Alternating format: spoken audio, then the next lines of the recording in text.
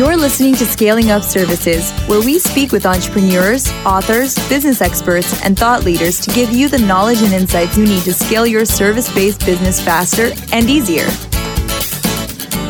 And now, here is your host, business coach Bruce Eckfeldt.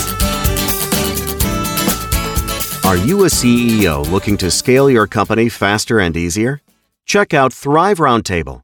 Thrive combines a moderated peer group mastermind, expert one-on-one coaching, access to proven growth tools, and a 24/7 support community. Created by Inc. award-winning CEO and certified scaling up business coach Bruce Eckfeldt, Thrive will help you grow your business more quickly and with less drama. For details on the program, visit eckfeldt.com/thrive. That's ECKFELDT.com/thrive. Welcome, everyone. This is Scaling Up Services. I'm Bruce Eckfeldt. I'm your host. And our guest today is Will Christensen. He is CEO at Data Automation. We're going to talk to him about what he's doing in the sort of the world of data science, the world of data automation. We're going to learn about his business and what he's learned about developing essentially a service company and how service companies can really benefit from thinking about that whole idea of automation and how to take anything that's not super high level value added work that you do for your clients and not do it. Find other things to do it. And so we're going to talk to him about the strategies and techniques he uses to help businesses do that. Always a great conversation. I love people that are kind of applying science and technologies to service-based companies. Some real opportunities there that I think people often miss. So I'm excited to see where this conversation goes and what we can talk about that's going to be beneficial for our audience here. With that, William, welcome to the program. Hey, thanks. It's good to be here. As you were talking about, take anything that's not super high level and just figure out how to not do it. It totally made me think of why we started a podcast at Data Automation as well. Mm-hmm. And the reason we call the podcast Automate, Delegate, Eliminate, like literally that's what we call it, Automate, Delegate, Eliminate. The reason we call it that is because that's the pivot point. When you come right up against growing a business, especially a service-based business, you have to decide when it's time to automate, delegate, or eliminate that task. When it's time to not do it anymore and just be done, but walk away from it, or when it's time to delegate it and hand it to someone else, and how to do that. So couldn't agree with you more, so much so that we named our podcast that. Yeah, no, it's great. And before we dig into kind of everything you're doing today, what's the background? Like, how did you get into this? What was your professional background? Why automation? What kind of inspired you to get to this point? Tell us a bit of the story.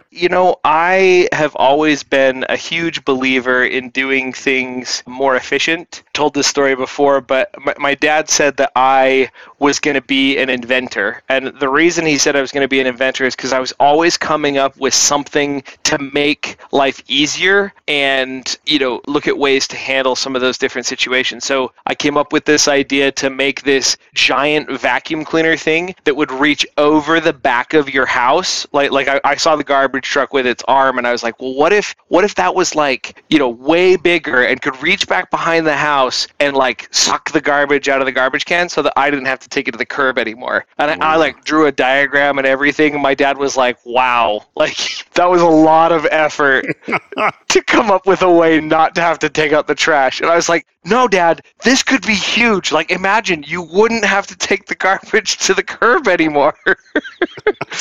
So is it just this kind of a curiosity with what if and finding problems and saying, wow, what are some radical ways to solve them that people haven't thought about? Is that what drives you? Yeah, I just love... I've talked about it on other podcast episodes before. Extreme laziness, extreme efficiency. I really get off on the idea of, well, what could we do if, or how do we look at the world? One time I was talking about stopping pollution by putting these giant fans on top of skyscrapers and then just putting a filter on the other side. And I was like, look, you just suck all the air through there and you capture the pollution in the filter. And poof, no more pollution in the air. I don't know. I've always been fascinated by building something or creating something from nothing. Yeah. And so how has this played out for you professionally? Give us a sense of how you've kind of navigated that and built a company you've built. I went and my passion for something from nothing turned into a lot of sales opportunities throughout college.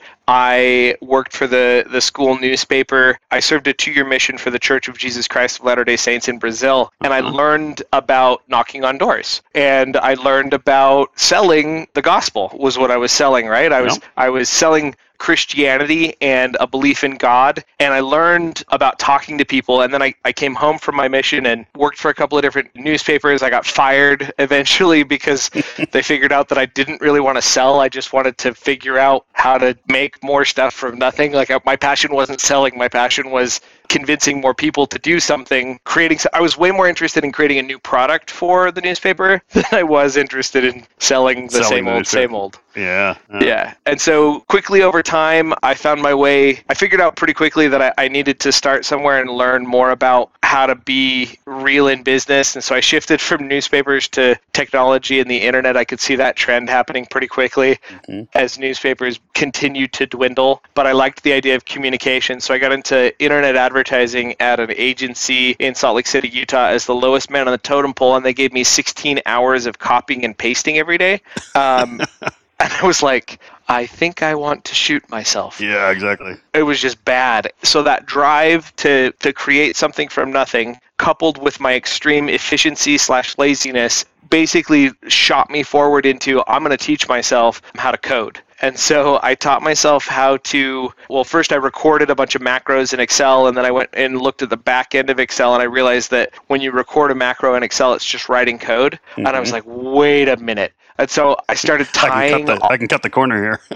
Exactly. I started tying them all together, and I probably spent somewhere around 360 some odd hours automating my 16-hour manual process. And I got it down to the point where 16 hours turned into 2 every week. Nice. And it was just so fascinating. And then I jumped in and said, okay, what if I built a company that just focused on efficiency? I can still remember the first conversation I had with my dad. I was like, Dad, I love making a breakthrough in when I figured out how to make Excel open a web browser, log into Facebook ads, and download an Excel spreadsheet so that I could then import it. Like when I made that step of, okay, I went from Excel macro recording to now I've actually got something that opens up a web browser. That was such an amazing, rewarding moment. I was like, oh, wow.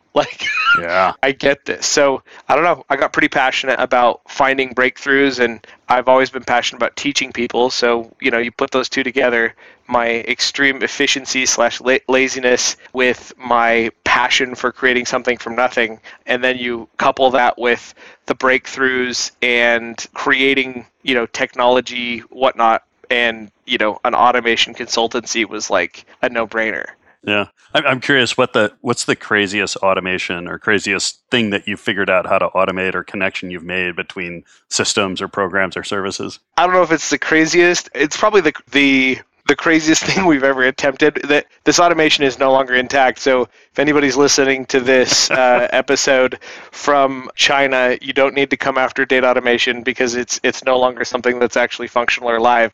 We did help one of our clients hack the Bank of China. So we logged in. I mean, and when I say it that way, it sounds like, holy crap, Will, what are you guys doing? But what we ended up doing was we ended up logging in and just downloading some CSV files and then putting them into Xero for our client. But I had so much fun because my programmer is a guy who was born overseas in Europe, and he had this awesome accent and his long black hair, and he's totally hacking into the Bank of China for me, figuring out how to get past the CAPTCHA and then download the CSV file. So it wasn't anything illegal by any means, but I do enjoy telling people that once we hacked the Bank of China for one of our automations. I love it. Yeah, I mean it's one of those things. It's like it almost becomes like a challenge. Oh yeah, it's like what's could we do that? I don't know. Let's try. My partner Dustin Checketts, he often says to me, "It's not about the can we do it.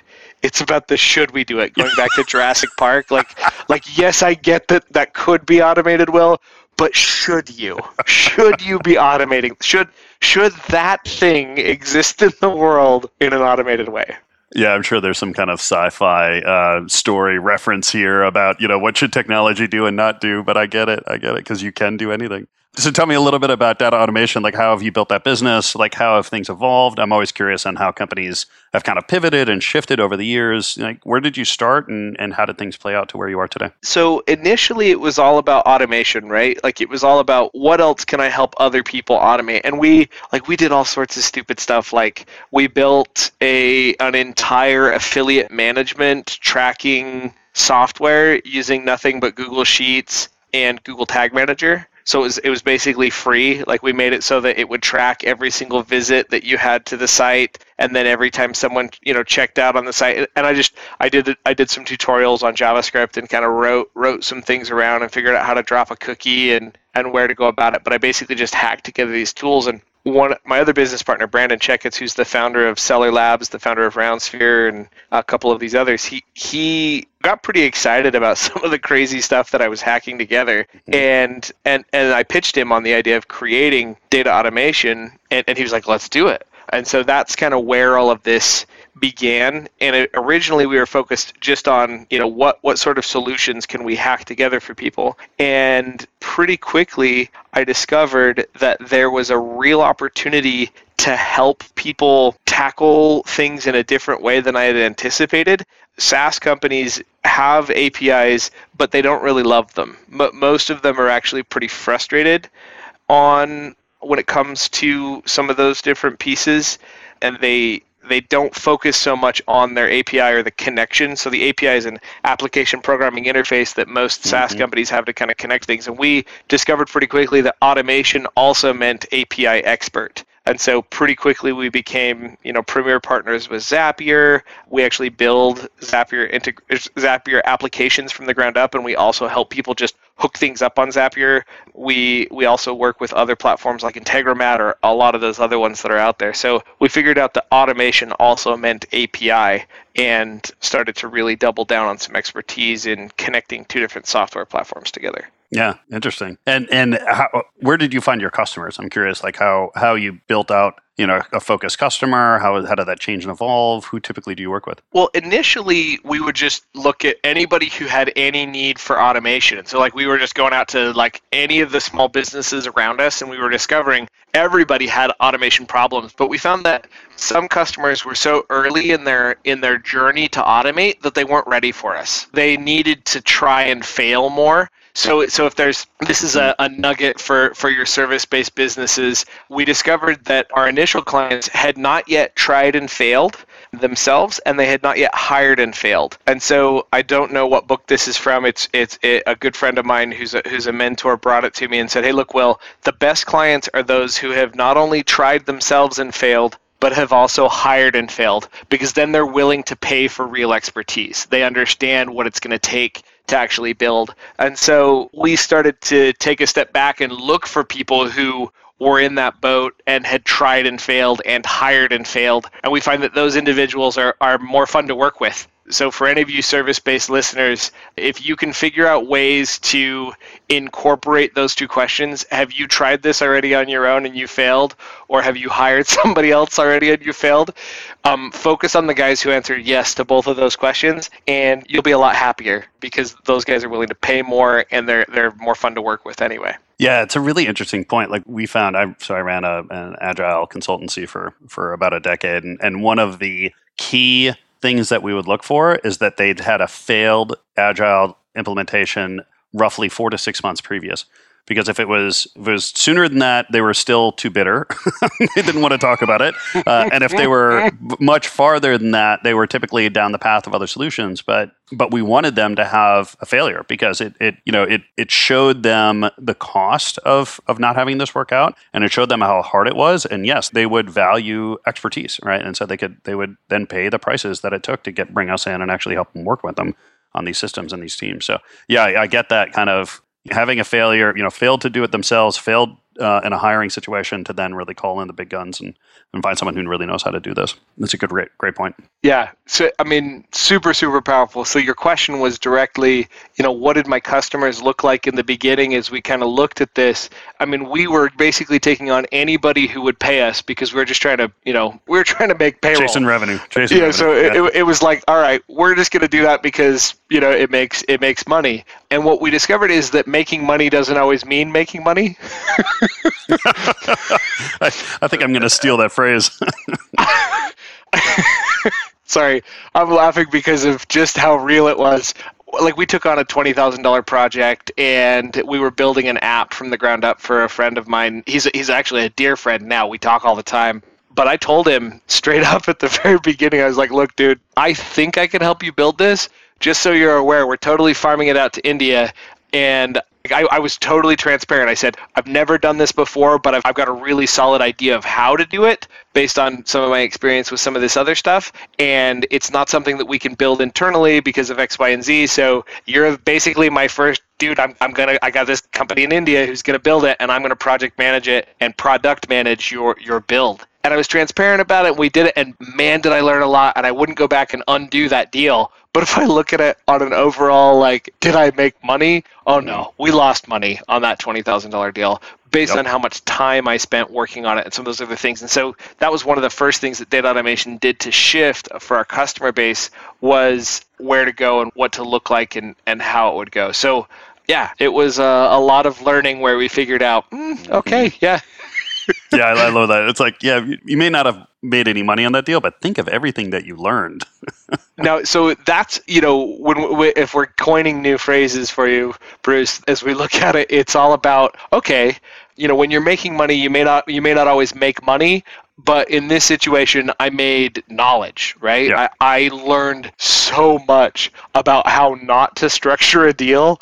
And I mean, we rescued the relationship. And like I said, this guy and I are really good friends still. And the reason we're really good friends is because I was so open and transparent. And so when he got frustrated, I was like, but I told you that this is how, things might happen. And so we were able to both walk away with some serious learning. So that was good. But we figured out how to make money by limiting what we do instead of being so broad and open. Yeah. And so what was the key there? What did you kind of to focus on, and what did you have to shed to really find a viable business? Well, so, in the beginning, like I said, Data Automation was just chasing the paycheck, chasing the revenue to kind of get what's there. One thing I would say is don't scale too soon. And what I mean by that is, I guess, wait for product market fit or ensure you have some semblance of product market fit before you scale the team. So I, being a visionary and being kind of, if you're familiar with like Rocket Fuel and some of those other books that kind of talk about this, the EOS Traction talks about kind of a visionary versus an integrator.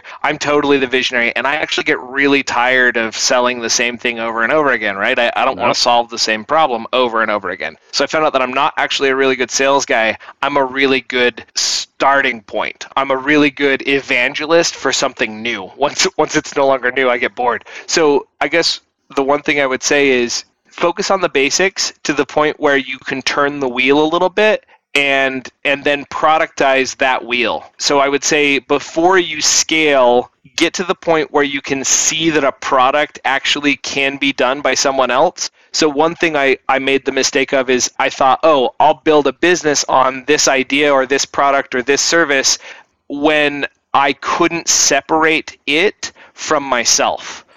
Yeah. So I, like the automation or whatever else it was, like I had to be the one to sell it because I was the only one who could sell it. And so, if you hire a salesperson, even if they're $100K a year, buy the guy for a week, 2 weeks, and see if they're having any semblance of luck trying to build what you're building or trying to sell what you're selling. I guess that's what I would say is do small tests to discover where the productization is and then quickly limit what you're focusing on. So we started to focus on just working with people on Zapier. So we build integrations on Zapier for SaaS companies. We help people automate things on Zapier, and that's one arm of our business. And then we figured out, okay, another product that we have is that we have our own software framework that we use that actually helps people connect different pieces of software together when Zapier doesn't work, and we use that as well. And then basically we said everything else else is custom. Everything else we consider CUST, even though it's something we could do, and anything in the custom category or bucket got a 2 or 3x price tag put on it because it wasn't something that was going to be repeatable. Yeah, exactly.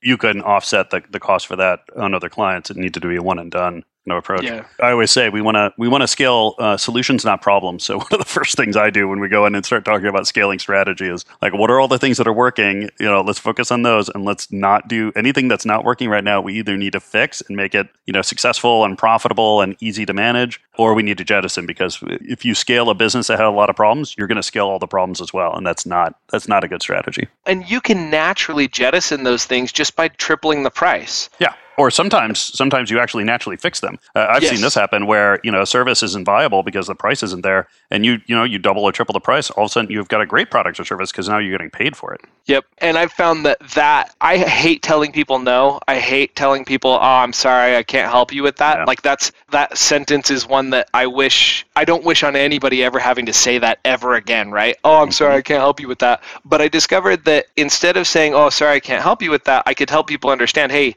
yes, we can help you with that, but I want you to know this isn't one of our core products. We have some skills there, so we're definitely the right experts, but you may be able to find other experts who are willing to do it for less.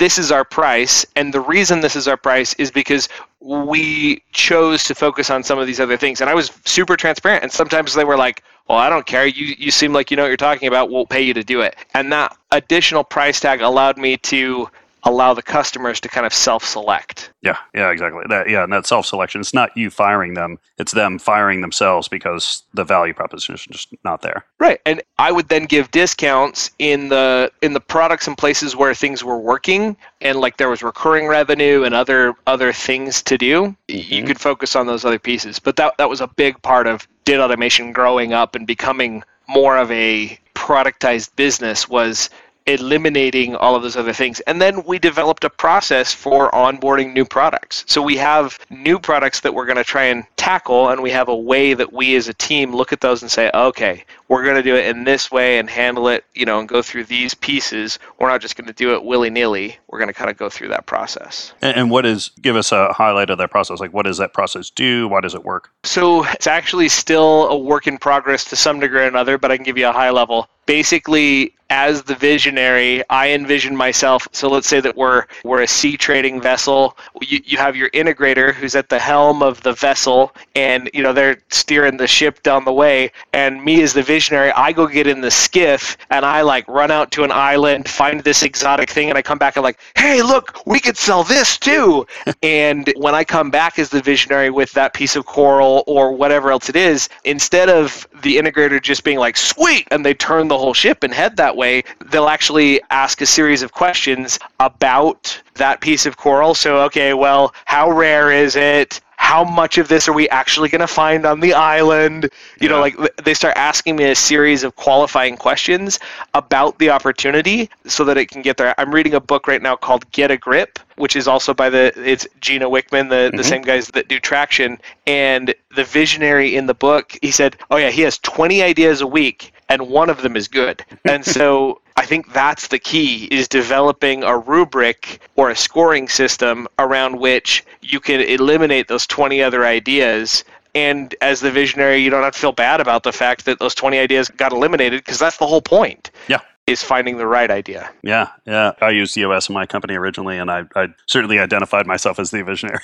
And I know that thing of people used to, when I came into a meeting and I had a certain look on my face, people would just kind of shake their head and oh no, here we go, right? Because this is there's another one of these ideas, and we're gonna just start chasing tiny things. Yeah, and I had to kind of get good at pre-filtering those, or at least running them through a certain amount of checklist kind of qualifications before I got it. And quite honestly, sometimes we had some really great ideas, but we had better ideas. And I always found that focusing on a handful of the best ideas and actually taking them to completion and actually building a business around it was better than taking, 50 really good ideas and getting them 80% done. Yep. Because it's like getting it over the finish line was always a challenge in these cases. So for any visionary who's listening to this, the thing that I discovered is I had to sell it at least 5 to 10 times. Mm-hmm. And if your gut is saying, oh, I just want to stop, it's been 5 times, sell it 5 more. Get the thing to turn 5 more times, and then start looking at, okay, could I get hit by a bus tomorrow and this whole thing actually function? If the answer to that question is yes, and you think you could offload all of that in the next 6 months, and you've got a distribution method that actually works, like you're actually able to get it out there to customers, you're onto something. But if the answer to that question is not yes, then you probably need to sell it 5 more times because you haven't pivoted the thing into the right model for where everything goes. Yeah. No, excellent points. And so any industries or anything that you find that you end up getting a lot of traction in, and what's your explanation for that? Or do you not have it? Do you find industries are not a focus? It's very interesting that you ask about industries, because I find that I tell people all the time, like, oh, you want to start an automation consultancy? Come here, I'll tell you how to do it. And they always look at me like, wait, you'd actually teach me how to build a competing agency? I was like, do you have any idea how much automation is actually going to be needed here in the next 20 years? The amount of manual labor that's happening in companies everywhere is absurd. Yeah. And so what I would say to you is industries are important because they help you productize. So one of the things that we did is we built some automation software of our own, and we focused on e-commerce, and we're able to kill it in e-commerce because it's so common to have a repeatable thing that happens over and over and over again. Well, that's exciting for me because then we can productize it and really figure out where that's going and how to handle exactly what that's looking and where to go. And so one of the things that is super exciting about it is that it narrowed our focus down to something that actually worked. So I would say that that's important, but don't ignore other industries, I guess is one of the things I would say is that's honest. One of the places that your service business can expand is if you built, this business that does marketing for real estate agents, start thinking about who else is there in the world that is similar to a real estate agent, and you may have another department you can found and build. So for us, e-commerce has been a very effective place for us to play. Yeah, I can imagine. And I get that, once you solve something for one industry or one kind of situation, it's kind of that, right, well, who else is, kind of from a pattern point of view in that similar type of situation that we could reapply our learnings, if not actual technology, to that other domain and solve. And they might be quite different. I mean, I could see how a type of particular automation, could go from one industry to a very, very different industry just because it's kind of doing the same underlying kind of thing for them. Mm-hmm. Exactly. Yeah. And so you look at your value proposition, and all of a sudden you can hand that value proposition to another individual or another industry, and you're onto something. So yeah, industries have been important for us, but that would be the big thing I would say about industry is don't limit yourself to one industry too prematurely. You'd be surprised how often your same model will work for another industry. So for us, we don't say, oh, we only do e-commerce. We'll use our automation framework, our services, our software. I mean, I've got lawyers who use us. I've got, hood cleaning companies for restaurants. They go in and clean out the grease out of a out of a restaurant. So, I mean, all sorts of just different stuff like that. And so that's one thing I would say is don't limit yourself too soon, but do pick a focus. Yeah. And is this kind of experiment with different industries, experiment with clients, and then as you see the opportunity to kind of drill down on that, or how, or do you kind of look at the industry more strategically and kind of choose it because of some qualities?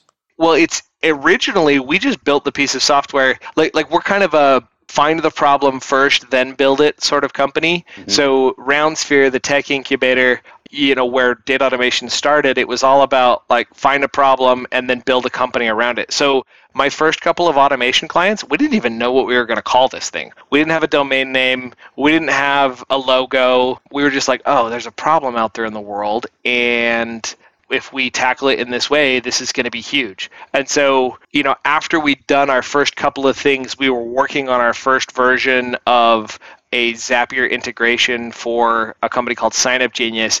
after we had our first couple of clients, we're like, oh, what do we do? What is this? And we're like, we do automation. And one of our copywriters came in and said, well, what if you just called it data automation? I was like, there's no way that domain name's available. Really?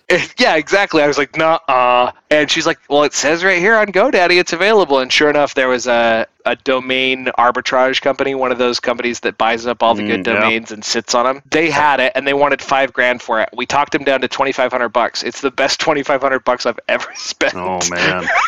Yeah, that is good. Yeah. So, I mean, I guess don't get so stuck on the brand and the idea and the name and the industry that you lose track. Go find people who will let you solve their problems and then figure out what the brand and the name and all of those other things should be. Yeah, I could see that. It's kind of the lean startup idea of, go out into the market, really kind of understand the customer, what are their needs, and then, develop solutions, validate those solutions, and then figure out how to grow and scale it. Yep. Yeah. I love the Lean Startup. Great book in terms of, and I actually love reading that book through the eyes of a service-based company, because he wrote it, specifically for software development, right?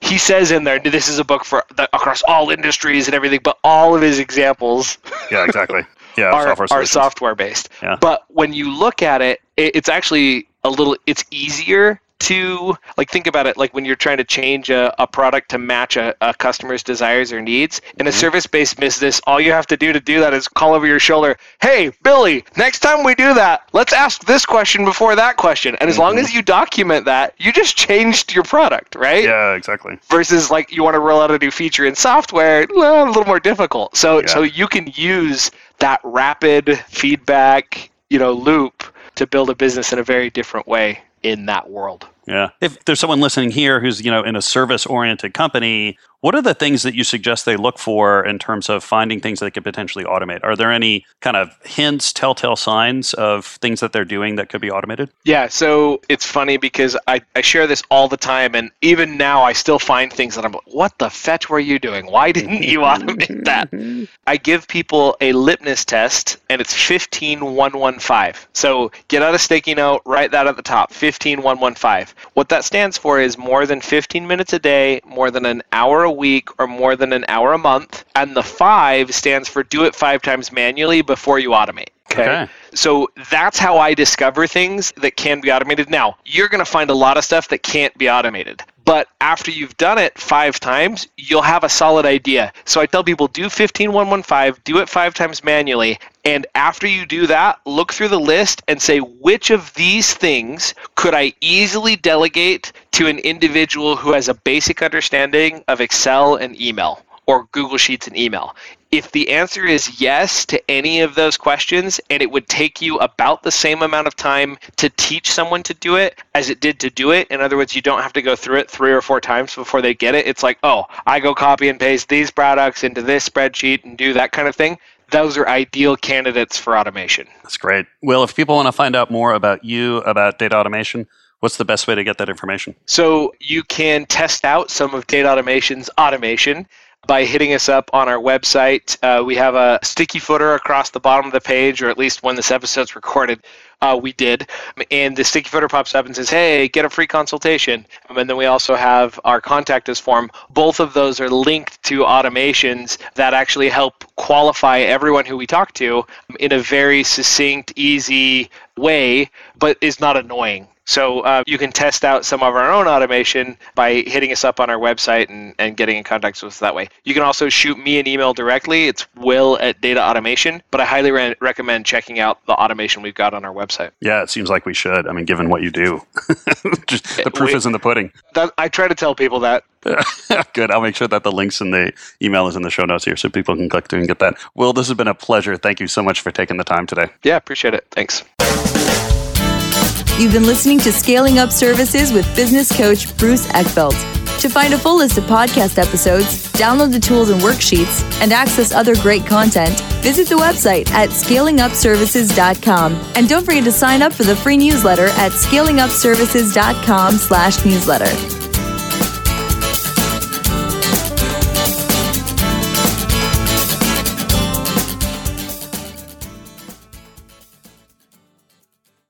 This podcast is a part of the C-Suite Radio Network. For more top business podcasts, visit c-suiteradio.com.